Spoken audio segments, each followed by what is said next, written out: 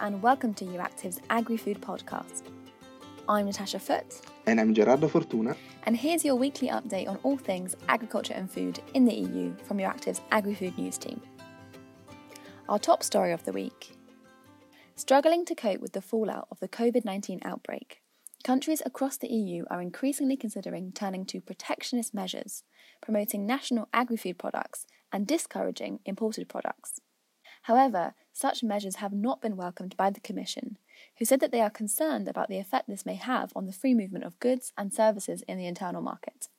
A Commission spokesperson told Euractiv that they are very vigilant and closely monitoring any reports of blockages in the single market. They warned that, in case such measures are not brought in compliance with EU law, the Commission could resort to tools such as launching infringement proceedings against non-compliant member states. One of the strongest examples of such a protectionist response to the outbreak is in Bulgaria, where the Deputy Prime Minister has proposed a ban on imports of foreign food products. They're also discussing imposing rules which would mean that supermarkets are obliged to reserve 1/2 of their shop floor exclusively for food produced in Bulgaria. This is a trend we're also starting to see elsewhere in the EU, with similar sentiments echoed in the Czech Republic, Germany, Austria, Greece, and also in France. This is just one response to help the struggling EU agri-food sector in the wake of the coronavirus outbreak. Now Gerardo will tell you about the ways in which the EU Commission is looking to support the sector.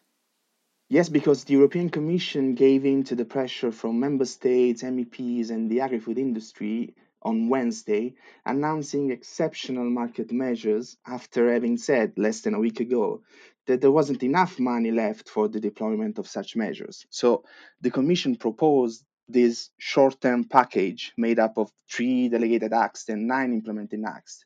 And all of them needs to be approved by the member states in the coming days. And the package includes some support measures set up in the Common Market Organization regulation, which is considered the safety net for farmers in case of market crisis. And the package also includes the highly demanded private storage aid for dairy and meat products, the so-called PSA, which is a traditional form of public intervention in the agri-food sector, and it consists of removing temporarily products from disrupted markets with the aim of reducing a short-term oversupply and restoring a certain balance in the long term. Normally, PSA is triggered in periods of low prices in order to put the product back on the markets when prices recover. And you'll find all the details about quantities and maximum amounts proposed by the Commission on Euractiv. But it's quite interesting to see that was also a PSA for sheep meat, which has not been practiced in the last 20 years. But you know that lamb market is one of the most affected by COVID-19 as it heavily relies on the HoReCa sector. So what happened was, we also said that last week. We opened the podcast saying that the Agriculture Commissioner Janusz Wojciechowski told MEPs that the current budget for PSA and other market measures was too tight, so there was no money left. But then all 27 agriculture ministers agreed on last Friday on a joint statement for activating the PSA and other measures. And on the same day, MEPs in the Agri Committee wrote a separate letter to Wojciechowski asking the Commission to directly intervene in the agricultural markets. So the Commission gave in and proposed the short-term package, although the market measures put forward are not exactly the same as those demanded in the previous days. For instance, the ministers asked for exceptional measures against market disturbance, which are normally triggered to cope with significant price rises or falls, while MEPs were calling on making use of the emergency reserve for farmers. And the Commission came up with different ideas. And also the budget for these measures is quite small too. So it's definitely something to keep an eye on in the next days.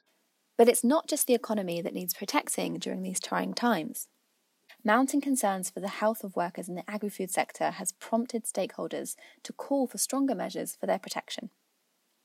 Last week, 30 organisations co-signed a joint statement calling for urgent measures and structural reforms to address the impacts that the novel coronavirus pandemic has had on EU agriculture and agri-food workers. It called on the Commission to address this as a matter of urgency. In other news, according to a study published by the European Commission this week, Agri-food and drink products whose names are protected by the EU as geographical indications offer a clear economic benefit for producers in terms of marketing and increased sales. The study concluded that the sales value of a product with a protected name is on average double that than for similar products without certification. Geographical indications are designed to protect the names of specific products to promote their unique characteristics linked to their geographical origin as well as know-how embedded in the region. And also, expectations are high for the updated multi-annual financial framework proposal that the Commission will put forward next week. And the entire agri-food sector called on keeping post-2020 Common Agricultural Policy spending at least at its current level in value, avoiding further cuts. So you might remember that although agricultural spending still represents the lion's share of the EU's long-term budget, the CAP's proposed allocation for the next program, for the next MFF, was lower than the current one, with big cuts particularly in the rural development support, the so-called second pillar.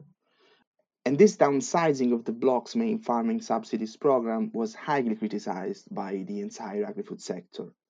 And lastly, a good news for the fan of the Farm to Fork strategy, the new EU food policy, because European Commission Vice President Frans Timmermans assured MEPs that strategy might be delayed by several weeks, but no longer. The question of whether to delay the Farm to Fork strategy has been heavily debated in the past few weeks. Farmers Association Copa Cogeca called for further postponement. The center-right party EPP shared the same view, while NGOs are pushing to present it as soon as possible. But this statement from Frans Timmermans is also our quote of the week, and we're listening it from his voice. We will not move back on biodiversity. Let me again repeat, I said it, biodiversity Farm to Fork, initially end of April. We might be a couple of weeks later, but certainly not months. I just want to, for the record, to repeat that.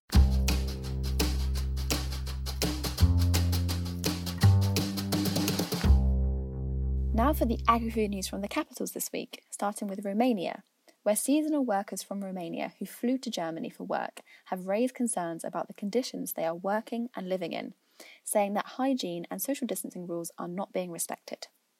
In the UK, to save fields of asparagus and strawberries threatened with rotting, Britain is chartering flights to bring workers from Eastern Europe to save its crops.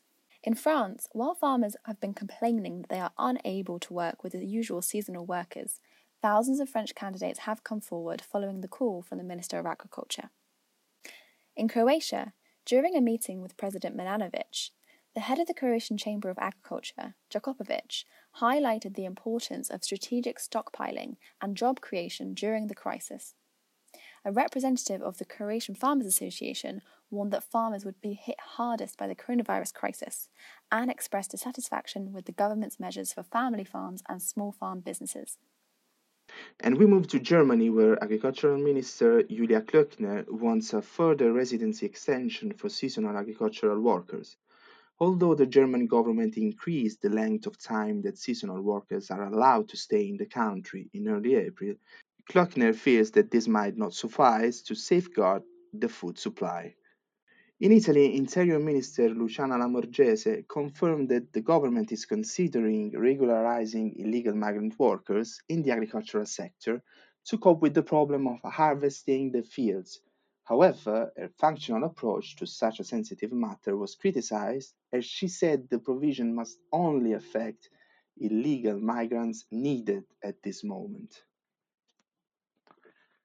And lastly, in Poland, the Ministry of Agriculture is considering how to encourage Ukrainian workers to come to and stay on Polish farms.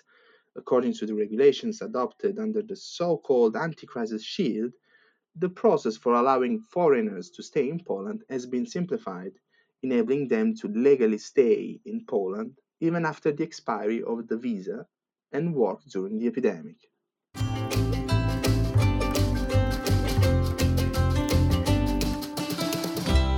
On our radar this week, on the 28th of April, the European Parliament's Agri Committee will meet where they will vote on transitional regulation for the Common Agricultural Policy.